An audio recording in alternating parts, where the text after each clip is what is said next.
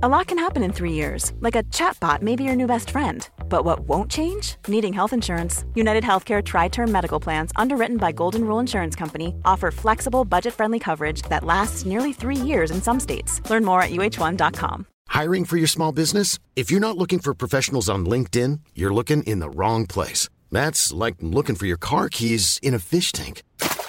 LinkedIn helps you hire professionals you can't find anywhere else, even those who aren't actively searching for a new job but might be open to the perfect role. In a given month, over 70% of LinkedIn users don't even visit other leading job sites. So start looking in the right place. With LinkedIn, you can hire professionals like a professional. Post your free job on linkedin.com/people today.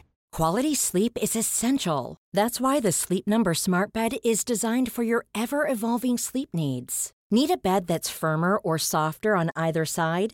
Helps you sleep at a comfortable temperature? Sleep Number Smart Beds let you individualize your comfort, so you sleep better together. JD Power ranks Sleep Number #1 in customer satisfaction with mattresses purchased in-store. And now, save 50% on the Sleep Number Limited Edition Smart Bed for a limited time. For JD Power 2023 award information, visit jdpower.com/awards. Only at a Sleep Number store or sleepnumber.com.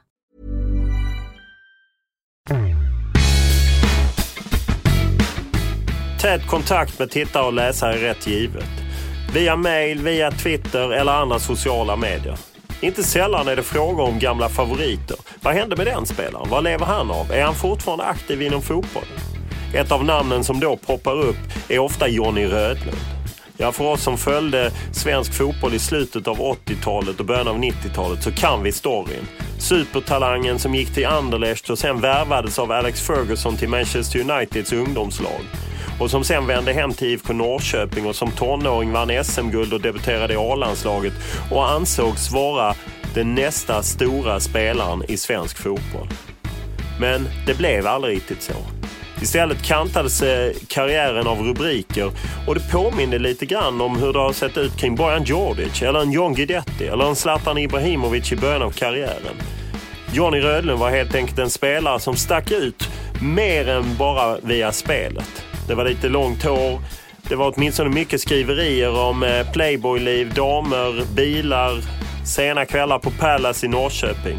Vad som är sant eller inte går inte riktigt att klarlägga så här långt efter. Men sant är att det blev aldrig riktigt som om många hade trott. Jag åkte därför till Västerås SK och Skiljebo där han är aktiv för att träffa Johnny Rödlund för att se vad som hände med hans karriär och med allt annat. Men som vanligt börjar vi med en faktaruta.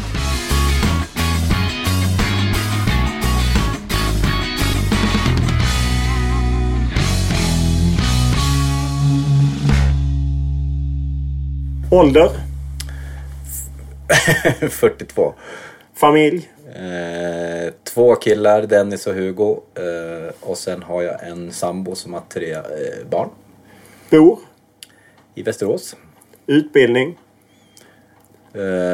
9. Lön? Alldeles för dålig. Vad är din största fotbollsupplevelse? Det måste ju vara SM-guldet 89 med Norrköping och sen faktiskt OS i Barcelona. Den bästa spelaren du spelat med? Med Thomas Brolin, tror jag. Den svåraste motståndare du stött på? Zinedine Zidane. Det värsta svinet du stött på plan? Stefan Schwarz. Vilken medalj är du stolt över? SM-guldet. Finns det någon tröja som du har samlat på dig som du är lite glad över att du bytte med den och den spelaren? Nej, jag har ju en hel del matchtröjor sådär, men jag vet inte om det var någon speciell faktiskt. Den bästa publiken du spelat inför? Energi Cottbus. Den sämsta publiken? BK Häcken. Vad kör du för bil? Just nu en Alfa Romeo. Och röstar du på? Pass. Vad har du för motto? Lev i nuet. När var senast du grät? Ja, det var nog ett tag sedan. Senast du var onykter? Lördags. Om man tittar in i belastningsregistret eller brottsregistret som vi brukar säga. Hittar man något då? Nej. Vad läser du? VLT. Vad lyssnar du på? Inget speciellt. Vad ser du på? Filmer. Och om du surfar med din smartphone eller dator, vad är det för sidor du besöker då? Ja, det är med Facebook. Johnny Rödlund tar emot på Hamre IPs parkering. Han är klädd i Skiljebos träningsjacka och leder in mig på kansliet för att hälsa på några av cheferna. Vi tar en kopp kaffe och snackar lite om Aroskuppen som är Skiljebos stolthet. En klubb i Västerås som ligger i division 2 och där Johnny Rödlund numera är aktiv som ungdomsansvarig. För övrigt Rödlunds moderklubb.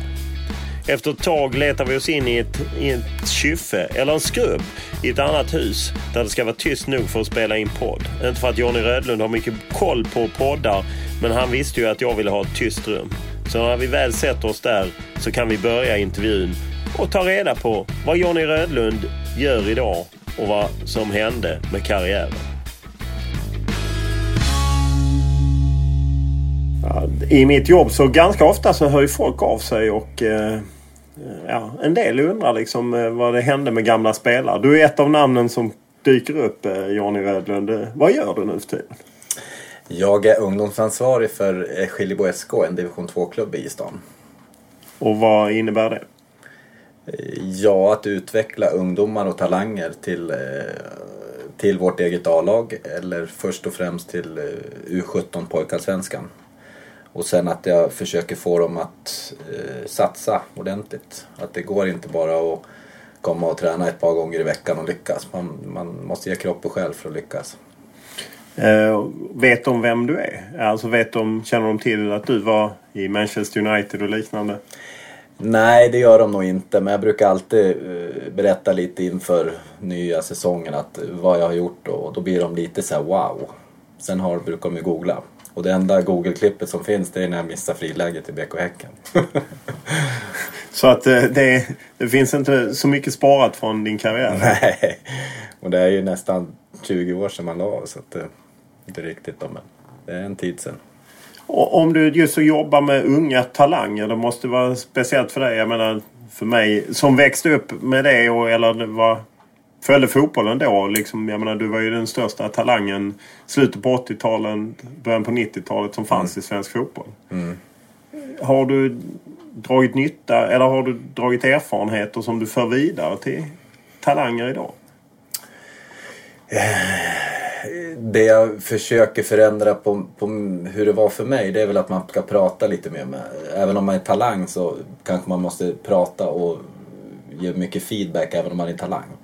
När jag växte upp så var det ju mycket att man fick inte liksom förklaringar. Varför man inte var med där, varför man spelar, hur man ska spela. Det var liksom mer ett lag. Nu mer försöka jobba lite mer med individen. Att man kan utvecklas även om man är ett lagspel. Skiljebo är ju din moderklubb. Vad betyder det att jobba där? Vad innebär det? Jag tänker inte så mycket på att det är min moderklubb. Det jag märkte när jag väl sökte hit, det var väl att Skiljebo är en förening som är störst år efter år efter år, men det kommer fram alldeles för få talanger. Och då gör vi lite test eller koncept här att vi ska försöka köra på nu 5-7 år och får vi se vad som händer. Hur jobbar ni då jämfört med tidigare? Att vi har en liten akademi från 15 års ålder. Och sen kör vi lite extra träningar. Att de som vill träna extra, de köper in sig för en slant per år. Så vi har ungefär 3 träningsgrupper eller extra träningsgrupper från 12 till 14 år. Och sen har vi akademi från 15 år upp till 20 år. Hur mycket tränar de då? Då tränar de i dagsläget 5 pass i veckan. 12 till 14 år tränar 4 pass i veckan. Hur ser du på en evig debatt i kanske inte bara i svensk fotboll, men det här med att toppa lag och välja bort unga spelare? Jag tror att många som håller på med den här toppningen, de försöker få det till nivåanpassning. Men det är många som gör fel. en nivåpassning är ju, tar du ut 15 stycken till en match, då ska ju de 15 få spela lika mycket. Men många gör ju 2-3 olika lag. Ett bra, ett lite sämre och ett, ja, vad ska man säga. Och jag tror att det är där som det blir lite fel. Jag tycker det är helt okej att satsa från 10-11 års ålder. Men bara så att alla i den årskullen får spela lika mycket matcher. Men i Skiljebo tar ni bort spelare där som, ja men du är inte tillräckligt bra. Du får söka dig till någon annan klubb i Västerås. Nej, absolut inte. Skiljebo är väl en av de få föreningar som har både bredd och elit. Så att gör du inte riktigt plats i U15s akademilag, så finns det ju alltid U15 lag 2. Och där har vi oftast, eller där har vi dialoger emellan då. Om det är någon som vill satsa på lite extra, då är de jättevälkomna. Trodde du själv när du var aktiv att det var det här du skulle jobba med efter din aktiva karriär som spelare? Jag har ju, innan jag kom hit så jobbade jag på Irstaskolan och hade hand om ungdomar i 10 års tid. 9 år tror jag jobbade. Och jag fastnar nog där på ungdomarna. Och jag har en ganska bra relation med ungdomar. Och dels för det vad jag har varit med om, så respekterar de nog mig som en tränare. De lyssnar nog väldigt mycket. Jag tror att det är en fördel det jag har varit med om. Kan du konkret, vad menar du att du har varit med om? Ja, men alltså varit med om och varit, som vi pratade om innan, Manchester United och varit proffs i landslaget och hit och dit. Så då, jag tror att man får en respekt för en sån ledare, för att ungdomarna vet vad som krävs. För de lyssnar nog väldigt tydligt. Och det har jag ju märkt nu under de här åren, så märker jag ju att de är väldigt fokuserade. Jag menar, Skiljebo har ju den stora AOS-kuppen, så du ser mycket ungdomslag här. Jag vet att du även åker på Gothia Cup och en del andra saker. Vad är din bild av svensk fotboll? Är vi bra på att ta fram talanger? Om man tittar på pojklandslaget, P15 till exempel. För några år sedan så var det ju mycket killar ifrån småorterna. Men nu märker jag ju då att de här storklubbarna, de satsar på akademier. Det är tjafs om att man satsar för tidigt och hit och dit. Men jag märker ju en tydlig utveckling. Det är bara att titta vad som hände för något år sedan här med U17-VM. Så jag tror att det är på rätt väg. Man måste träna för att bli duktig. Vad har man gjort fel tidigare? Har man inte tränat då, eller har man tränat fel? Nej, det var väl mer, förr var det väl mer att det var mycket spontanidrotten. Nu har det blivit att man tränar mycket mer och så spontanidrotten har försvunnit lite grann. Men jag tror att det är mindre fotbollsspelare i dagsläget, men det är kanske fler som är mer fokuserade för att lyckas. De vet, sen tror jag att vi ledare har blivit bättre de sista 10 åren. Du var ju en av Sveriges första ungdomsproffs. Du kom till Anderlecht när Per Zetterberg var där. Och var där 1 år och sen gick du till Manchester United. Hur kom det sig att du for iväg i utlandet? Det var ju rätt ovanligt vid den tiden. Ja, det var väl att det fanns bara fotboll i mitt huvud. Det var det enda som fanns. Alltså satt jag i skolan så var det liksom... Det enda jag tänkte på, det var att jag skulle bli bäst. Jag skulle bli bäst. Och sen gick jag alltid in på fotbollsplan och hade tanken att jag ska vara bäst på plan. Det var liksom, det fanns inget annat. Gjorde jag en dålig match så mådde jag väldigt dåligt. Men ofta så gjorde jag, i den åldern faktiskt jag var nästan bäst på plan. Oftast. Men sen karriären då, om alla pratar om varför det gick så och varför det var så. Men sen man ska veta att när jag var 18 år, då hade jag vunnit SM-guld. Jag hade varit proffs. Jag hade spelat i A-landslaget. Så att jag tror att det gick väldigt, väldigt fort där. Sen så var det liksom inte lika roligt att fortsätta efter man varit med om alltihopa. Gick det för fort? Ja, det tror jag. Alldeles för fort. För oftast en ung spelare strävar ju efter att bli proffs. Spela landslaget. Vinna SM-guld. Och liksom, jag hade liksom ingen mer mål efter jag var 18-19 år. För jag hade liksom gjort allt. Och det tror jag att det var stora delen tills det inte... Alltså det gick ju fortsatt bra, men kanske utvecklingen kanske inte gick så som man själv ville och som alla andra runt omkring ville. Har du någon teori mer? Hade du kunnat få någon hjälp som hade gjort att du hade tagit dig förbi det här? Nej, men jag vet att förbundet la ner. Jag pratade ofta med ett par ledare. Tommy Svensson och hade hans kompanjon där var ju nere. Tord Grip? Ja, de pratade lite att försöka hitta en linje. Att man ska liksom börja plugga och man ska börja jobba. Och så att det inte bara varit fokus på fotbollen. Men jag var inte mottaglig på den åldern. Eller vid 16-17 års ålder. Eller 18, jag kommer inte exakt ihåg hur gammal jag var. Men jag vet inte, jag hade nog inte 100% fokus efter allt. Sen när man flyttar ifrån hemifrån, man är 15 år, då blir det liksom, då tappas ju kompisar bort. Så vart det när jag flyttade hem efter några år, då vart det liksom väldigt fokus på sina kompisar också. Så det var... Men just att flytta då till Bryssel, Anderlecht när du var 15 år och ensam, hur var det? Det var skitjobbigt. Första tiden, även fast jag hade Per Zetterberg, så var Per Zetterberg var mycket mer målinriktad än vad jag var. Jag var lite mer spralle, ville ha lite kul och jag hade svårt att fokusera 3 träningar per dag. Så jag vantrivdes i Anderlecht första tiden. Men sen när jag kom till United så var det bättre.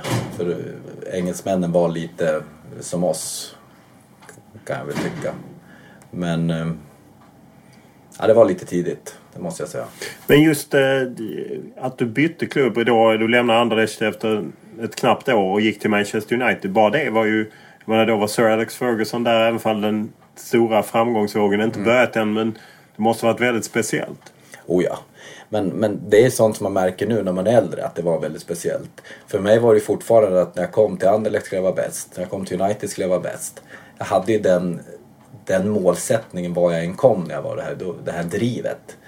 Och det drivet försvann mer och mer ju äldre jag varit när jag har varit med om så mycket. Hur mycket pengar tjänar du i United till exempel? Det var inte mycket. Det var det vet jag inte, men det var ju inte sådär som man kunde lägga undan. Det var mer en underhållningsbidrag, eller vad säger man? Varför lämnade du United efter bara ett år? Ja, det var ju att jag fick arbetstillstånd. Det var ju så det var. Jag sa ju i en tv-intervju att jag gick i skolan för att få spela i Manchester United. Men det hade vi tydligen myndigheterna sett då, så att jag fick tyvärr lämna landet. För man var ju tvungen att ha 40 landskamper där för att spela fotboll i England under den tiden. Okej, så att du satte krokben för dig själv, så att säga? Kan man säga. Så att du ville inte lämna United egentligen? Nej, det ville jag inte. Jag kommer så väl ihåg när Alex Ferguson kallade in mig på rummet. Min farsan var med, så då sa han att han hade en bra nyhet och en dålig nyhet. Och då tog han då bestämde vi att han skulle tala om den dåliga nyheten först. Och det var att jag kunde inte vara kvar i landet. För att man måste vara i en viss ålder och så har de här 40 landskamperna för att spela fotboll i United. Och den bra nyheten var att IFK Göteborg ville att jag skulle komma dit direkt. Men det blev IFK Norrköping? Jajamensan. Varför ville du inte gå till IFK Göteborg? Dels så hade jag varit borta ett par år. Och sen Norrköping var bara en dryg timme hem till föräldrar och kompisar. Så att du ratade IFK Göteborg, som ju var dåtidens svenska storklubb, får man ju säga. Ja, kanske inte just det. 89 där, 88 eller vad det var när jag kom. Nej, jag bara tänkte de vann UEFA-cupen 87 och sen... Nej, men sen kan man väl säga att proffsigheten var väl mycket bättre. Jag pratade även med Örgryte under den tid jag var där och pratade med Göteborg. Och det låg mer till hans Örgryte än vad det gjorde i Göteborg under den tiden. Men det var Norrköping och det var mest för att det var nära hem. När du tänkte tillbaka på, kunde du bitit ihop i Anderlecht? United kunde du inte stanna, kunde du bitit ihop, eller var det rätt att flytta därifrån? Ja, jag tror inte det är många 15-åringar som kommer ner till Anderlecht med den mentaliteten. Man skulle lära sig franska, man skulle träna 3 gånger om dagen. Och det fanns inget annat än fotbollen. Alltså man måste vara, och vi svenskar är väldigt ödmjuka. Säger en tränare att man är väldigt dålig, så kan ju vi svenskar ta åt oss väldigt mycket. Men jag vantrivdes i Belgien. Det var liksom inte min grej. Kunde dina föräldrar, skulle de sagt att men det är inte rätt för dig att kliva ut? Att det var ju så att mina föräldrar, de pendlade ju ner till Belgien. De var ju där i alla fall 2 gånger i månaden.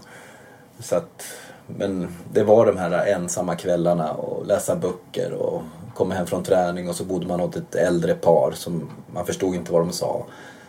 Så man var väldigt ensam. Det säger kanske också en del om Per Zetterbergs målmedvetenhet, att han tog sig igenom det. Ja, jo. Ja, men alltså Per Zetterberg och vi hade jättebra kontakt där nere, men han var mer proffsig attityd på något vis. Jag var lite för mesig helt enkelt.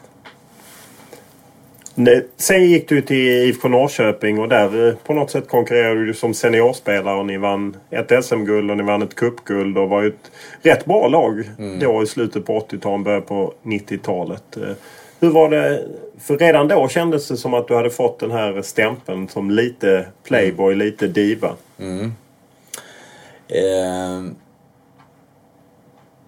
Det var, alltså när jag kom till Norrköping, först och främst så kom jag dit i april, maj eller någonting sånt där. Och det stod om mig varje dag i tidningen. Det var liksom, jag kunde inte göra någonting så stod det i tidningen. Och sen fotbollsmässigt så var det där, fortfarande hade jag det här drivet att jag skulle vara bäst. Jag ska vara bäst. Det bara fanns i mitt huvud när jag väl spelade fotboll. Men sen så började det väldigt dåligt i Norrköping. Vi hade krismöte i juni eller någonting sånt där i Karlstad, kommer jag ihåg. Att vi hade ju inte tagit många poäng på våren. Men efter krismötet tror jag vi vann varenda match under serien. Sen var det var ju slutspel då på den tiden. Så då, men då gick det fantastiskt bra det året. Men det var väl efter det året som jag kände också. För det året var jag också med i 5 olika landslag. Så att där kan man väl tycka vad förbundet tänkte när man blev uttagen till 5 olika landslag. Alltså det var U21 och U19 och allt möjligt. U17 och pojklandslag och allting. Och A-landslaget var ju med på den tiden. Så att det var väldigt mycket landslag. Och jag har faktiskt suttit och diskuterat det med min far för några år sedan. Att när jag stack iväg då på söndag kväll och kom tillbaks på torsdag morgon. Då körde ju de mycket fys. Då var det mycket fysträning. Men jag åkte till landslaget, då var det oftast bara teknikträning. Så att jag tappade nog väldigt mycket fysen på grund av att jag var borta väldigt mycket. Och just det här att kliva in som ung talang bland mer seniora spelare eller seniorer. Det är ju inte alltid så att det känns som att man blir sådär jättevälkomnad. Nej, och sen Norrköping, där var väl en snittålder, tar du bort mig så var nog snittåldern 25-27 år i det laget. Så att det är väl klart att det var lite speciellt. Men jag hade ju några bra kompisar där som jag umgås med som inte var med i fotbollen. Men det var inte så lätt den tiden i Norrköping. Var det så att det small på träningar och så att de ville markera för dig att du ska inte tro att du är någon? Nej, men det fanns ju några gamla rävar där som man fick passa sig för. Som var vilka? Nej, det kan man inte uttala så här. Nej, men det var så. Alltså både Janne Hellström, Sul och Jonas Lind, alla de som var med, det var ju konkurrens. Så att det är väl klart att de kanske sparkade lite extra på en liten snorunge som kom dit och hade långt hår och ja, du vet. Ja, och framförallt var i tidningen var och varannan dag. Precis. Det var till och med tidningen jag hade köpt min första cykel, för jag hade ingen körkort. Det var en hel sida om att jag hade köpt en Bianco, en cykel. Så det var lite speciellt. Och det är väl klart att det skapar avundsjuka. Så är det ju. Svenska avundsjuka kan ju vara ganska hemskt ibland. Hur hanterade du det? Hade du någon hjälp? Ja, men jag drog mig undan väldigt mycket med andra kompisar. Jag höll mig väldigt borta. Jag umgås inte med någon direkt i laget förutom något år senare när Jensa Nilsson kom dit. Georgios Karantanasis umgås. Men det var mer folk utanför fotbollen. Glöm inte att du kan få reda på ännu mer om huvudpersonen och vad han eller hon pratar om via Acast. Gå in på Acast och följ podden där, och så finns det länkar till artiklar, ljudspår och klipp som gäller det huvudpersonen pratar om. Bra sätt att veta ännu mer. Per Zetterberg, Sebastian Larsson, Martin Olsson, Alexander Kacaniklic. Ja, det går naturligtvis att hitta lyckade exempel på unga spelare som tagit klivet ut i proffsvärlden i unga år och sedan kämpat sig hela vägen upp till toppen. Och fått spela de här A-lagsmatcherna och fått tjäna de här fantastiska pengarna och fått bli riktiga proffs. Men för varje Per Zetterberg och Sebastian Larsson så finns det ett antal som Goran Slavkovski. Ni minns kanske Malmö-talangen som gick till Inter och förutspåddes bli den nya Zlatan Ibrahimovic, men där det egentligen aldrig blev någonting alls fotbollsmässigt. Eller Martin Bengtsson, Örebro-talangen som skrev en bok om den hemska tiden som ungdomsproffs i Inter och hur deprimerande det var. Även Johnny Rödlund vet att det är inte bara glamour att kliva ut som ungdomsproffs i Europa. Du har spelat allsvenskt i Enköping, Häcken, Västerås. Du har varit i Tyskland i Energy Cottbus. Du har varit i Portugal, du har varit i Kina. Det är ändå en otrolig händelserik karriär. Mm. Hur ser du på den idag?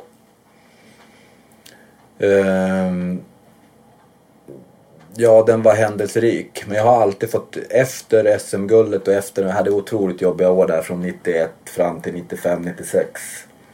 Att jag ens höll på med fotbollen efter de åren, det är en gåta. Sen så fick jag en ny start när jag kom ner till Portugal. Då var jag liksom själv, då fick jag liksom köra mitt eget race. Och då från 97 och framåt så gick det ganska bra. Det var en rolig tid. Och det märker man ju också, som jag lägger upp träningarna här, att går man till fotbollen, det är roligt att utvecklas med. Men just den tiden, det var det att du fick så mycket skit som du upplevde, att du gick liksom upp som en sol och sen blev det att du blev en hackkyckling helt enkelt. Ja, men så var det. Och så kom jag ifrån Sverige lite grann och sen fick jag ny tändning där runt 96-97. Och sen gick det ganska bra tills jag la skorna på hyllan. Och om du ser på, du var ju även med i landslaget, du spelade i A-landslaget, gjorde ett par A-landskamper. Du var med i OS, när Sverige spelade i OS med Idel, Patrik Andersson, Thomas Brolin, Niklas Alexandersson, Håkan Mild. Du gjorde flest mål för Sverige, tror jag, i OS Barcelona 92. Och det var, när vi pratade om den här tunga perioden då, från 90 fram till 95, så var det, när jag varit uttagen till landslaget så var det liksom en befrielse. Då kom jag ifrån, då fick jag liksom, där var jag liksom lite status. Och det gick oftast bra i landslaget. Det var väldigt få landskamper som det inte gick så bra. Men det var ju för att jag hade ju förtroende hos förbundskaptenerna. Men att du sen inte lyckades ta det vidare i landslaget, berodde det på att det var så jobbigt i klubblaget? Och mycket för spelar man inte i klubblaget när man börjar bli till åren, då ska man ju inte spela någon landslag heller. Så är det väl lite grann. Men det är så lite som behövdes för att jag skulle ta nästa kliv. Nu kanske jag tog ett halvdant kliv framåt, för jag ändå var det nästan ordinarie i de flesta proffsklubbar jag varit i. Men det var ju liksom inte toppen. Men jag brände nog lite grann redan när jag var 18 år och hade gjort allt. Det kändes så när man får tänka tillbaks hur det verkligen var. När du ser på, tittar man på liksom det OS-laget med Brolin, Håkan Mild, Patrik Andersson, en hel del som var med, tog VM-brons, nådde otroliga karriärer i Europa och så. Kan man då känna att fan, varför de men inte jag? Eller tittar man, det finns ju samtidigt spelare i den truppen som inte alls nådde som du. Ja, jag har inte tänkt så mycket, men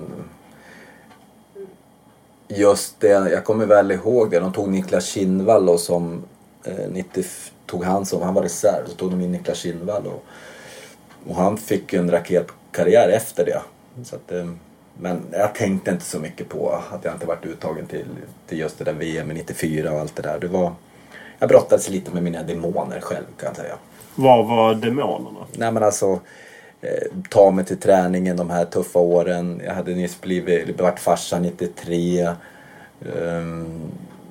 Kommit till Häcken och allting var så olikt Norrköping. Det var liksom, här fick man åka bil till varje träning.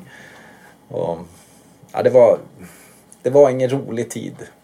Var det så att du funderade på slutet? Ja, den enda grejen som höll mig kvar, det var för att jag behövde mat på bordet. Så var det lite grann. Under den tiden. Det är ju knappast någon bra förutsättning för att prestera. Nej, men så är det. Så var det. Det var det jag menar, de här åren då, från 90 fram till 95-96. Det var jobbigt. Då var det liksom att gå till jobbet. Och det var inte så jättekul den tiden. Hur försökte du hantera den situationen? Sökte du någon hjälp eller? Nej, men det var ju det vi pratade om, just den här lilla hjälpen jag fick. Men jag var inte mottaglig. Men däremot så den tiden så gjorde jag några bra matcher. Och sen i den här tiden så fick jag aldrig någon förklaring varför jag inte var med. Jag var med i landslag, men jag var inte med i klubblaget.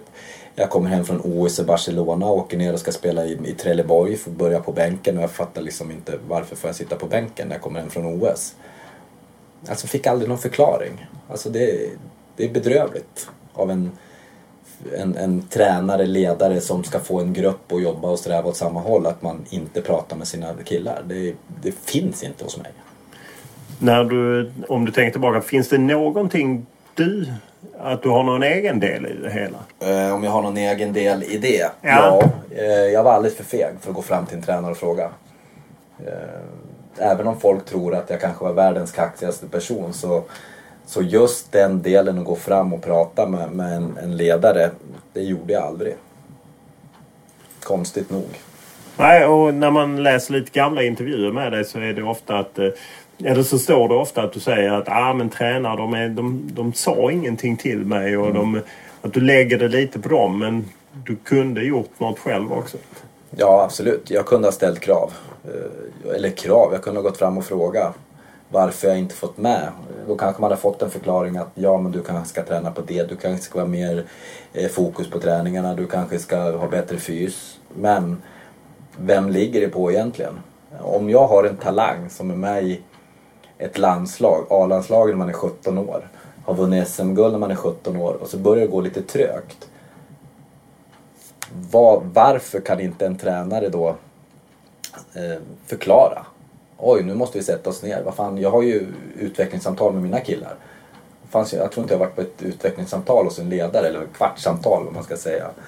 Vad fan heter det? Utvecklingssamtal eller medarbetarsamtal eller någonting sånt. Jag har inte varit med om det någon gång. Det var en gång, Sanny Åslund var tränare och det var det skönaste jag hört från en tränare. Det var en jobbig höst 92 eller vad det var. Men då kom Sanny Åslund, för det var en jävla massa olika tränare där i Norrköping i början på 90-talet. Kan ju vara sin förklaring också. Men han sa till mig så här att John, nu spelar du sista 10 matcherna. Om du är sämst på plan 4 så spelar du i alla fall resterande matcher. Och den hösten var nog min bästa höst någonsin. Att det är så enkelt att det handlar om att ha förtroende. Ja, precis. Nej, det har suttit sig. Och det brukar faktiskt stå upp med spelarna här. Att kör på nu. Du spelar i alla fall nästan dåligt. Och det tror jag är nyttigt. Du har varit proffs då i flera länder. Hur var tillvaron som proffs i Kina? Jag spelade ju då en Beijing One hette de. Och det var det enda stadslag, eller enda som ägdes av regering eller vad man ska säga. Och det var väldigt speciellt. Roligast är ju när man kommer ut. De hade ju en kamp där som man skulle vara 2-3 dagar i veckan. Och man stort sett skulle gå hand i hand till frukosten och lunch och middag. De är längsta längst fram och de kortaste längst bak. Så det var en upplevelse. Det är nog många av dina gamla tränare i Sverige som hade velat se det där gå hand i hand. Ja, det var speciellt.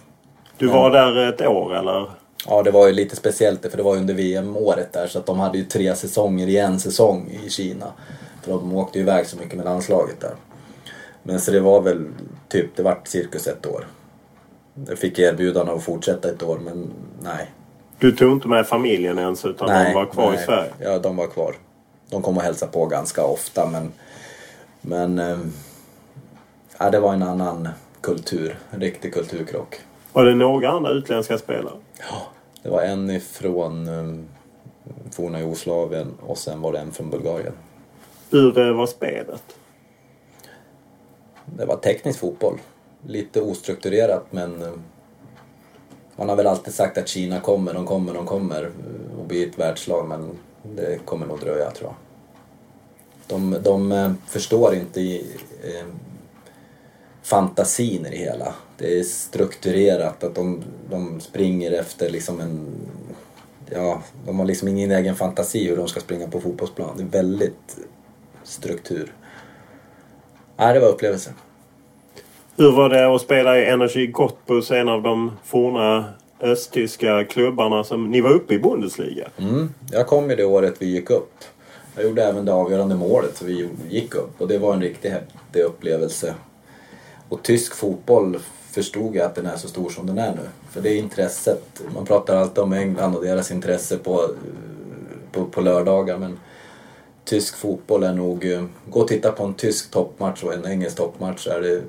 Det är nog lite roligare på tyska toppmatchen faktiskt. Ja, du sa i faktarutan att Cottbus hade den bästa publik du spelat för. Hur yttrade sig det? Ja, men det var flaggor på läktaren och det var liksom bara positivt och alla träffades efteråt och ja, men det var lite familjärt på något vis. Hur trivdes du i Bundesliga? Ja, man var ju lite rädd när jag kom dit faktiskt, just om den här tyska fotbollen var så hård och ful och hit och dit. Men tysk fotboll det innehåller väl egentligen allt. Vi hade ju då han gamla Edvard Geier, tror han hette, gamla förbundskaptenen från DDR. Och det var mycket löpning. Men de kallar faktiskt mig, det är ingen som tror det när jag pratar med gamla ledare och gamla fotbollsspelare, de kallar mig för den evige sprinten. Alltså de menar på att jag sprang igen på fotbollsplan. Och det är nog ingen som tror att det är sant, men så var det. Så att jag hade otroligt fysik när jag spelade där. I Tyskland är det ju lite speciellt att man ofta får betalt efter hur mycket man startar och så. Vilket ju inte alltid gynnar en lagkänsla. Men du gillar så var det inte då. Så var det inte på min tid. Nu pratar vi som är 100 år gammal. Men så var det inte. Jag fick min lön. Och matchpremierna den hade jag säkert sen betalt där. Eftersom jag kom dit och provtränade och fick kontrakt. Så nej, men så hade inte jag upplagt det. Men jag trivdes bra i Tyskland. Och även i Portugal där du ju var en sväng ett tag när många svenskar åkte dit något halvår och liknande. Jag var där i nästan 2 år. Men jag har varit i långtidsskada där. Efter 3-4 månader så åkte jag på en korsbandsskada och ledband, så jag var ju borta 1 år. Så det var ju precis då den här glädjen började komma tillbaka. Så sen var det som bara slag under bältet, så var man borta 1 år till. Men då kom jag ju hem till Västerås då efter skadan där. Sen var det bra. Kände du att du kunde fått ut mer av fotbollen eller la du av i tid? Ja, det är som jag brukar säga till A-lagstränaren här, att se till när jag ska snöra på mig skorna, för det är bara att träna några gånger och köra och ställa sig på mittlinjen. Men jag tror att jag slutar rätt tid. Dels för när jag gick in i väggen så orkade jag inte. Men det känns som att det är ett avslutat kapitel i alla fall. Jag slutar rätt.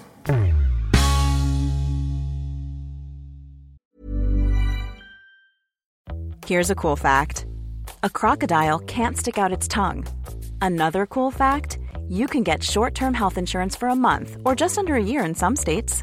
United Healthcare short-term insurance plans are designed for people who are between jobs, coming off their parents' plan, or turning a side hustle into a full-time gig. Underwritten by Golden Rule Insurance Company, they offer flexible, budget-friendly coverage with access to a nationwide network of doctors and hospitals. Get more cool facts about United Healthcare short-term plans at uh1.com. Cool fact, a crocodile can't stick out its tongue. Also, you can get health insurance for a month or just under a year in some states. United Healthcare short-term insurance plans, underwritten by Golden Rule Insurance Company, offer flexible, budget-friendly coverage for you. Learn more at uh1.com.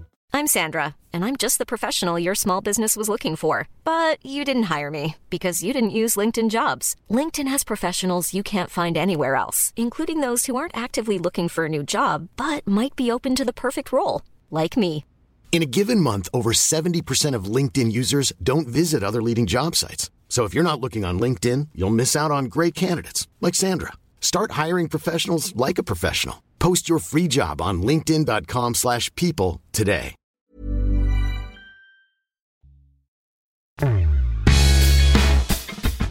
När jag frågar Johnny Rödlund vad han minns från sina mästerskap med olika U-landslag, så minns han egentligen ingenting. Eller åtminstone det är vad han säger. Jag tar upp att han spelade ett UVM. Han tror själv att det är ett UEM som var i början av 90-talet i Portugal. Och OS i Barcelona, jo det är klart att lite grann, men det sitter verkligen långt inne och ja, egentligen är det bara jag som pratar om mästerskapen. Det känns som att det är något han har lagt bakom sig. Istället tog karriären en annan vändning och faktum var att Johnny Rödlund hittade rätt till slut. Det krävdes bara en sak, att lämna Sverige. Den här bilden av dig som lite en playboy, jag menar att du hängde på Pallas i Norrköping och sånt. Jag menar, den går ju inte att tvätta bort på något sätt. Den sitter ju fortfarande. Var det rätt eller var det bara påhitt? Det var väl så att först och främst så hade jag nog utseende med mig på den tiden. Och det var ju lite så här att alltså tjejer kunde ju stå ute och skrika utanför lägenheten att de bara skulle se en skymt. Det var ju lite så här lite status att spela i Norrköping på den tiden. Och speciellt när det kommer en ung kille då som... Så det är klart att det var mycket avundsjuka. Och självklart så skulle man kanske ha skippat Pallas någon gång. Det kan vi hålla med om. Någon av de många gångerna. Ja, precis. Ja, men sen var det ju det att det var ju så enkelt. Man red ju på en våg hela tiden. Alltså man kunde gå in på pizzeria, fick man pizzan gratis. Det var inte lätt för en 17-åring att hantera den framgången. Så enkelt var det. Kan du önska att någon hade hållit dig på jorden? Ja, det kan man väl säga, men jag vet inte. Sen får man inte glömma bort också, även om jag levde livet emellanåt så hade jag ju också tränare som för min del var ganska falska. Det kändes som att de var avundsjuka lite grann på mitt sätt att spela fotboll. Jag var ju otroligt teknisk, jag tog för mig på plan, men sen när det började gå dåligt, var det ingen som kom och stöttade mig. Det var liksom att ta hand om det själv. Och när vi pratar om hur jag uppfostrar mina talanger här i klubben, så det skulle aldrig få ske. Jag har ju exempel från VSK fotboll också, att det finns unga talanger där som det är ingen som pratar med dem. Och varför gör man inte det? Och så var det för mig också, att jag kunde göra ett par dåliga matcher, fick jag sitta på bänken och så fick jag liksom reda mig själv. Och det var en jobbig tid. Innan vi började prata här lite innan vi satte igång i bandarna, sa du att men det är Patrik Ekwall, det är han som är skälet till att jag har fått som en stämpel som en playboy. För han brukar alltid berätta om när, jag tror att du var med i Australien med Tommy Svensson inför EM 92. Ja, precis. Då sa han att ni hann knappt landa förrän du ringde honom, ska vi ut och titta lite. Ja, men då var det ju faktiskt så här att Patrik Ekwall, han umgicks med mig. Medan jag var 17 år, den yngsta kanske var 21, 22, 23 i det där landslaget. Ja. Och då var det så att man tydde sig till honom. För att alltså där kunde man prata lite. Ja. Men grejen var att jag pratade kanske lite för mycket med Patrik Ekwall på den tiden. Och bara en vecka efter vi kommer hem från den där resan så stod det då i den tidningen han skrev för att han hade varit en rubrik: är Johnny Rödlund en playboy eller inte? Och det tog Patrik Bjärred Andersson med den artikeln när vi träffades bara några veckor sedan. Ja, okej. Så så att det är Ekwall som har stämplat dig för livet. Det är hans fel alltså. Ja, fast det är ju inte hans fel. Man hade nog mycket delaktigt i det där också. Man var en liten... Man tyckte om att ha kul och umgås med kompisar och så var det. Ja, för du var ju även kompis med Mark Bosnich. United-målvakt som sen var Aston Villa och sen tillbaka i United och som sen hamnade lite snett. Eller han gillade också att ha kul, om man säger så. Fast han gillade nog att ha kul på annat sätt. Ja, okej. Men... Nej, men han var väldigt fokuserad. När vi träffades i United så var han var nog den enda som stod och tränade extra 4-5 gånger om dagen. Eller 4-5 timmar om dagen. Han tränade stenhårt. Men där var det ju att han visste ju om att han måste träna hårt och gifta sig för att komma in i landet. Jag för mig att det var något sånt där. Medan jag då kunde knappt, jag kunde väl förstå lite, men man blir lite utanförskap när man inte kan språket så bra. Så att jag var lite ensam där också, fast Mark Bosnich och jag, vi hade ganska roligt ihop. Ja, precis. För på något sätt skiner ju detta genom att du ändå gillar, alltså det fanns ju en dragningskraft i det som var ett roligare liv som kanske inte alltid betalar sig sen på planen. Nej, men så var det väl. Men nu ska vi också säga att jag var inte ute så jävla mycket. Nej. Det var det att jag syndes när jag var ute. De få gångerna jag var ute så syndes det ganska tydligt. För alla visste vem jag var. Det spelade ingen roll om jag åkte upp till Luleå, så visste alla vem jag var när jag var 17-18 år. Det var ju, jag tror att slår man upp många artiklar jag hade från 15 år till 17 år så lovar jag att jag var nog mest i tidningen än det fanns ingen annan idrottsman som var så mycket i tidningen som jag. Och det vart felet lite grann. När du idag kan sitta med 20-25 års perspektiv och ser talangen komma fram. Jag menar, det finns ju ett antal. Bojan Djordjic, Zlatan Ibrahimovic hade tungt i början. Kan du känna igen de mekanismerna du själv råkade ut för? Ja, och om man tittar på Zlatan så är det ju att jag skulle ju önska att jag hade hans mentalitet när jag växte upp. För att han ruskar ju liksom bara av sig. Det känns som så. Men däremot så, tänk vad mycket det skrivs negativt om fotbollsspelare eller vilken sport som helst. Och det rinner ju inte av folk. Det sitter ju kvar och ältar. Det är ju som min egen... Det finns ju kvar i mig. Alltså jag har ju fått jättemycket erbjudanden om expertkommentatorer och hit och dit. Men jag tackar nej. Jag bara känner att det känns jobbigt på något vis. Varför det? Nej men alltså... Till exempel, vi spelar i UEFA-cupen och jag blir matchens lirare. Vi spelar mot, nu vet jag inte exakt vilket lag det var. Och så står det i Expressen, så står det dagen efter att jag mår illa när Johnny Rödlund får bli matchens lirare. Och det där ältar ju. Och sen kan jag tycka att journalister, det är ju mycket påhopp. De ska göra sitt jobb. Om inte du tycker om mig så ska ju inte det, då ska ju inte övriga Sverige få reda på att han tycker inte om Johnny. Det är mycket sånt. Mycket... Ja. Men känner du igen att många talanger som viker av, jag menar Per Zetterberg var en sån också som hade svårt att ta sig in i landslaget fastän den talang han hade och att så fort man avviker från liksom det som var den svenska modellen av en försvarsstark tuff spelare som inte gnäller och inte säger någonting, så blir det att man på något sätt retar någon eller att förstår du vad jag menar? Ja. Sen på den tiden när jag växte upp så var det ju, då fick man inte sticka ut. Då skulle man vara en i mängden. Svenska skulle vara liksom, de skulle stå på jorden, de skulle göra det tränaren säger, det skulle alltid, så ska det vara nu med. Men nu är det mer att den som är kaxigast utåt, det är liksom den som på något vis, alltså man får göra det, men det fick man inte på min tid, om du förstår vad jag menar. Ja. Men det du pratar om att du skulle vilja ta samma mentala styrka som Zlatan. Känner du det i efterhand att jag var inte stark nog för att ta all den skit det blev? Nej, men så var det. Tänk själv en 17-åring, 18-åring när det först så skrivs det upp varje dag, det spelar ingen roll vilken tidning, vad man än gjorde så stod det alltid positiva rubriker. Men så fort det började gå lite sämre, så då vart man en hackekyckling istället. Så det är väl klart att det var en jobbig tid. Men man försökte liksom spela lite tuff och lite cool och röska av sig. Men det var lättare sagt än gjort. Då fanns det ju inte alls samma runt fotbollen. Idag finns det ju ändå en öppenhet att man kan ta hjälp av mentala tränare. Så jag utgår från att det fanns inte riktigt på samma sätt. Nej, men jag var faktiskt i Örebro hos han och pratade just om den här mentala biten. Vem var det? Kjell Enhager eller Nej, Ville Railo? Ja, Railo. Ja, han som hjälpte Torbjörn Nilsson. Ja, precis. Men jag var inte riktigt mottaglig. Jag kommer ihåg när vi satt i det där rummet, han skulle spela upp någon band och jag skulle ligga och lyssna, men det bara cirkulerade andra tankar i mitt huvud. Så det var... Nej, jag fick några band som jag lyssnade på, men jag vet inte vad för diagnos jag har, men det var ingenting för mig just då i alla fall. Men så här i efterhand kan du känna att de ändå gjorde saker, men du talar om förbundet och försökte hjälpa dig, men att det inte gick riktigt att nå dit? Nej, men det ska man inte. Förbundet försökte hjälpa till. Norrköping hjälpte till. Alltså det fanns alltid, men jag var inte mottaglig. Det var... Jag vet inte, jag kan inte sätta finger på vad det var, men jag försökte lösa saker och ting själv.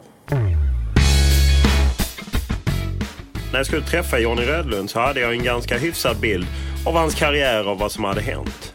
Men det är rätt slående när man inte har hjälp av internet och när någons karriär i stora delar har varit innan internet på verklig allvar slog igenom. Det finns inte så där enormt mycket om man inte letar sig ner i presstext och liknande.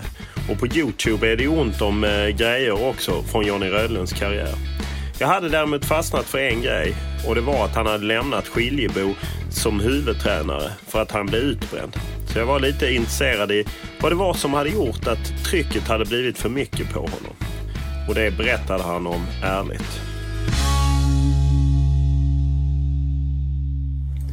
Om du själv hade haft någon som är 15-16 år som är väldigt duktig på fotboll, vad hade dina råd varit idag gällande agent och gå till utlandet och liknande? Jag tror att många ungdomar när de får den här förfrågan, de är 15, 16, 17 år, de är rädda att de inte får en chans till när de blir äldre. Så tror jag det kan ha varit i mitt fall också. Men just det här att få en förfrågan med 15-16 år, och speciellt i dagens ungdomar, de kan ju fan knappt knyta skorna själva när de är 15 år. Jag tror att vi var mer vuxna för när man var 15-16 år. Men jag skulle avråda dem. Jag tror att de ska vara kvar i en trygg miljö så länge som möjligt.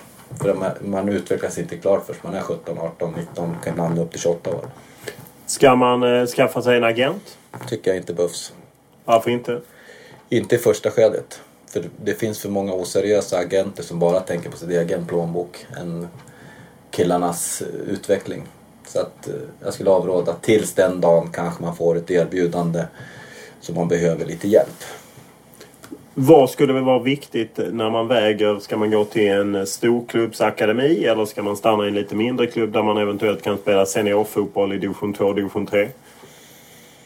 Oj, vilken svår fråga. Jag tror att många... bästa är väl om man tar steg. Till exempel som vi har i Skiljebo, att man har en 15, 16, 17 år olika steg och kliv. Sen blir det 19 och sen 21 och sen A-lag. Men jag tror att det är väldigt lång tid att hålla på i en akademi i 5-6 år. Om man tittar BP, de har alltså 15, 16, 17, 18, 19, 20, 21 och sen kanske byta A-lag. Men har man talangen när man ser att de är 16, 17, 18 år, varför får man inte gå upp till ett A-lag direkt då? Så att, det är en svår fråga. Om man ser till träningsmängd, finns det många unga idag, du pratade om det innan, att de är väldigt drivna. De tränar en hel del eget med individuella tränare. Finns det en övre gräns för hur mycket man kan träna? Det tror jag säkert. Så länge det går tills det blir en vardag, om man inte har det här suget att man går för att det ska vara kul, då tror jag att man är snett ute. Jag försöker ofta lägga upp mina träning med mycket spel för att det ska bli roligt. Det tror jag också är väldigt viktigt. Sen så är det självklart att det kan bli för mycket. Jag är inte så mycket för det här med profilverksamheten på skolan. Från 6 är de här 12-13 år. Och köra 2 pass fotboll på skolan och sen 4-5 pass på kvällen. Det tror jag blir alldeles för mycket. Och när det gäller det här med kost, sömn, alla sådana saker. Hur viktigt är det att inpränta det i unga talanger? Det påminner vi nog var och varannan vecka. För den här datorerna, djävulens verk brukar jag säga det. Folk håller på med de här datorerna, så när de ska lägga och slå igen datorn så är det så mycket som surrar i huvudet på dem så att då har de svårt att sova. Så att jag tror att om föräldrar är lite starkare och tar bort de här datorerna så blir det bättre för fotbollsspelarna. Kan man också få in till unga talanger om att på något sätt att det är 1 eller 2 chanser man har? Att det är, man kan inte hålla på hur länge som helst och vara en talang. Det gäller att det är viktigt att fokusera. Eller ska man avdramatisera det? Ja, men framförallt det vi pratade om innan. Att är man en talang och man har det här lilla extra som många fotbollsspelare har. Att ledarna finns där för dem. Inte för dem som... Alltså oftast är det så att talangen behöver ingen hjälp. De klarar sig själva. Och sen är ledarna där och stöttar dem som kanske ligger längst ner i gruppen. Att de har det jobbigast, att de är mest där. Men det är som jag sa tidigare, talangen behöver precis lika mycket backup som vem som helst. Under ett tag efter du hade slutat spela så jobbade du som A-lagstränare. Dels här i Skiljebo och även i Syrianska i Västerås. Hur kommer det sig att du inte körde vidare på det spåret? Jag körde på. Men sen så fick det råka ut för en liten inneväggen smäll där som gjorde att jag var borta ett halvår. Och hittade tillbaks till ungdomssidan. Det var väl så det var lite. Och jag skulle aldrig byta bort det här mot ett A-lags eller seniorfotboll. För jag trivs alldeles för bra med ungdomarna. Just att du gick in i väggen, hängde det ihop med att du hade svårt att sätta gränser i att vara A-lagstränare, eller var det någonting annat som spelade? Nej, det var personligt. Det var att jag fick en rejäl smäll ekonomiskt. Vart lurad in i en bilfirma som det small ordentligt. Men det var hårt, det var en tung smäll. Alltså att du blev av med alla proffsbesparingar och så? Kan man väl säga. Som du blev lurad av någon att vara med? Ja, det kan man väl säga att jag varit riktigt lurad. Väldigt naiv. Kommer ifrån och levt på fotbollen och kommer in i en firma som som en person har en fullmakt och får driva firman rakt åt helvete. Så det var en tung smäll. Var slutade det? Personlig konkurs eller? Ja, personlig konkurs. Ja, skulder och kronofogden slutade med. Hur är läget idag? Det ser väl ljusare ut. Att du har rättat upp det eller? Ja, det är väl några månader kvar tills det är klart. Det måste varit tungt med tanke på att du ändå spelat in en del pengar utomlands och sen plötsligt blir av med allt det. Ja, visst var det en tung, men skulle jag få välja ha det livet jag har nu än att vara ute i proffslivet och tjäna pengar, så skulle jag garanterat välja det här livet före det. För nu, jag mår riktigt bra nu. Man har inte den här pressen på sig hela tiden. Ändå när man läser just intervjuer, jag vet när du skulle ner och provspela för Belenenses, det var ju klart, det beror på det och det är mina sista år tjäna pengar. Alltså genomgående i din karriär så har det ändå varit en hel del tal om pengar. Jo, men så är det väl. Samtidigt man blir till åren och man vet att en fotbollskarriär den varar ju 25% av ett vanligt liv. Inte ens det. 15%. Och det är väl klart att man sökte ju lyckan utomlands för att få tjäna pengar. Varför ska man hymla om det? Jag skulle inte bli någon landslagsspelare när jag var 28-29 år. Det var ju mest för pengarna. Och det var ju därför jag stack iväg till Kina en sväng där. Det var en upplevelse. Hur mycket pengar var det du hade samlat ihop som du blev av med? Ja, det är ganska ointressant i dagsläget. Det viktigaste är att man klarar sig ur situationen. Men man har levt ett liv både upp och ner kan man säga. Under tiden med Johnny Rödlund så framgår det med önskvärd tydlighet att han verkligen brinner för jobbet som talangutvecklare och tränare. Det sätt han pratar om sin uppgift, att ta hand om unga spelare, att låta dem få möjligheten att bli så bra de bara kan bli och kanske undvika en del av misstagen som Johnny Rödlund själv gjorde. Dessutom vill ju Johnny Rödlund absolut undvika att bli en sån tränare som den typen som tog hand om honom när han hade slagit igenom som talang. Dessutom är det ju lite fascinerande att höra en spelare som stämplades som individualist och ego under tiden när han var aktiv nu talar om värdet av kollektivet och laget. Om det sen var rätt eller fel att han stämplades som individualist går säkert att diskutera. Men idag är det tydligt att han brinner för en viss sak. Och även om det skulle bli några rubriker så kan nog den numera mediaskygge Johnny Rödlund acceptera att någon gör en rubrik på hans synpunkter på landslaget under Erik Hamrén och hur Zlatan Ibrahimovic dominerar. När det gäller att jobba med de unga, vad ser du som framtida mål? Vad är det du vill framåt? Jag vill kunna ge dem det bästa tänkbara utveckling som jag kan bidra med. Jag är nog ganska hård som ledare men samtidigt ganska ödmjuk. Men det finns kapacitet att lyckas. Det är bara rätt guidning så tror jag att många fler kan lyckas. När du tittar på det svenska landslaget idag, vad ser du då? Ja, jag tycker det är mycket yra höns. Alltså jag är lite margineller på de här gamla förbundskaptenerna, men de hade en struktur som passade svensk fotboll ganska bra. Du menar Lasse Lagerbäck, Tommy Söderberg? Ja, Tommy Svensson, you name it. Jag förstår Erik Hamréns sätt att vilja spela fotboll med mycket fantasi och teknik och hit och dit, men vi kanske inte riktigt är där. Försvarsspelet har vi bedrövligt sista tiden. Jag tycker det är viktigt att man ser vad man har för material innan man lägger upp sin taktik. Kan det vara så, jag menar Zlatan Ibrahimovic, oerhört stark stjärna och han vill ju väldigt gärna att Sverige ska spela en roligare fotboll. Menar du att kan det vara så att Erik går efter hur Zlatan vill göra? Ja, får vi verkligen hoppas att det inte är så. Zlatan är väl ändå fortfarande, han är en fantastisk fotbollsspelare, det är inget snack om saken. Men jag tycker att i ett landslag så går laget före individen. Kanske det jag håller på med, kanske individen ibland går före laget. Men just i ett landslag så tycker jag att laget är viktigare. Och vad tror du, känner du att i den U21-generation som kommer fram, finns det spelare där som kan lyfta svensk fotboll eller... Jag tror att det kommer. Jag tror att vi svensk fotboll, många pratar att det är på dekis, men jag tror tvärtom. Jag tror att med alla dessa akademier, alla satsningar folk gör, så tror jag inom en snar framtid så kommer det komma mycket duktiga fotbollsspelare. Som kommer fylla upp tomrummet, för jag menar en sån som Zlatan har inte jättelångt kvar. Nej. Sen få tillbaka den här att man jobbar för laget. Jag tycker att svensk fotboll eller A-landslaget i dagsläget är det så mycket fokus på en eller två fotbollsspelare.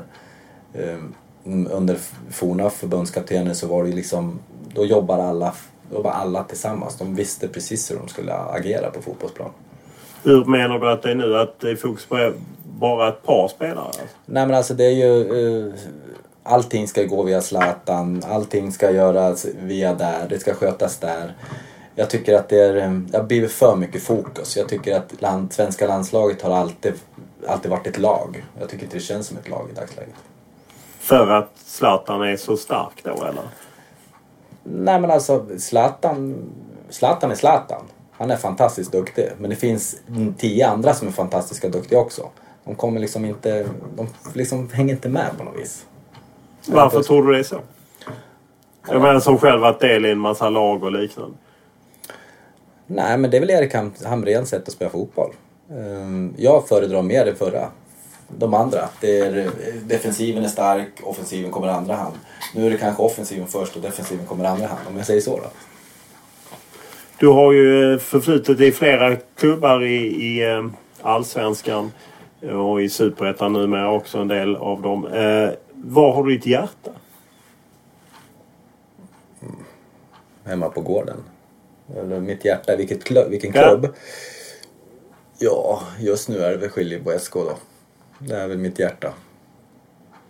Det finns inget kvar från, jag menar, du har varit i Degerfors, Häcken, Norrköping, Enköping, Västerås SK.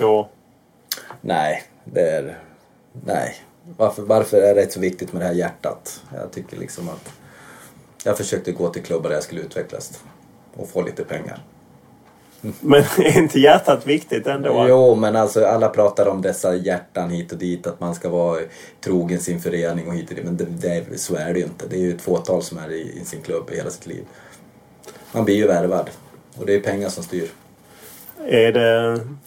Tycker du att man kunde vara ärlig om det, menar du? Ja, varför inte? Varför tror du man inte vågar säga som det är? Nej, men det var bara min åsikt. Jag tycker att det är ju man pratar om, man är trogen, Skiljebo, hjärta och hit och dit. Men fotbollen har väl blivit mer än så. Det är ju liksom, alltså det är bara att kolla i England. Många tror det är väl Steven Gerrard och någon som har ett riktigt hjärta. Resten, blir man köpt dit och får bättre lön, och går de väl dit. Det är väl ingenting att hymla om. Nej, absolut inte. Kan du tycka att det är sorgligt att en sån stad som Västerås inte är representerad i högsta elitsammanhang fotboll? Jo, det kan vi tycka. Västmanland behöver ju ett lag minst i Superettan. Och man får ju säga vad man vill om VSK fotboll, men de har väl klantat till sig lite. Och hoppas att det är på bättringsvägen. Och sen pratar ju många om att vi ska ha bättre samarbeten hit och dit i Västerås. Det kan vi köpa till viss del. Men om alla föreningar skapar en satsning för sig själv. Om Skiljebo har en satsning och Vik har en satsning och Syrianska har en satsning och VSK har sin satsning, så kommer ju fotbollsspelarna ploppa fram till slut. Tror du att det finns grogrund för fler elitföreningar än en i Västerås? Nej, inte i dagsläget. Det är väldigt få fotbollsspelare i Västmanland. Varför är det så? Jag menar, det är ju ändå, du är här från Pontus Kåmark, Backman, Arninge. Alltså, det kommer ju ändå talanger så härifrån. Ja, visst är det så. Men sen får vi inte glömma bort att innebandyn har tagit 50% här i Västmanland. Det är ju väldigt många som spelar innebandy. Och självklart kan man kombinera idrotterna för upp till 15-16 år. Men just fotboll som distrikt så är det nog väldigt litet. Och jag skulle vara glad om ett lag går upp till Superettan. Det är låga krav. Nej, fast realistiska kanske. Jättebra. Jag tackar för detta. Tack själv.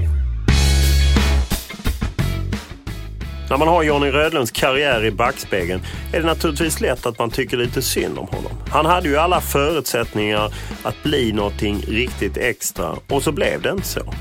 Samtidigt så går det inte heller att komma ifrån att han hade en rätt häftig och fantastisk karriär på många sätt och har naturligtvis upplevt en massa olika grejer. För hans del verkar det inte finnas vare sig någon bitterhet eller att man ska tycka synd om honom. Utan han är snarare rätt nöjd och tillfreds med det liv han lever idag i Västerås och med jobb i Skiljebo. Så att det där med att man tycker synd för att man själv projicerar att det borde blivit si eller borde blivit så. Det ska man nog lägga det här. För livet är ju ganska komplext och fotbollslivet är ju om än möjligt än mer komplext. Och det är ju ett nålsöga. För varje Zlatan Ibrahimovic som når hela vägen så finns det 100 000 som ville lika långt men som inte kunde komma lika långt. Podden är tillbaka i nästa vecka och ni vet att ni hittar den som vanligt på iTunes och alla andra möjliga ställen. Det är bara att googla Lund så hittar ni de dryga 35-36 avsnitt som finns med intervjuer av olika fotbollsprofiler. Det är bara att hänga på.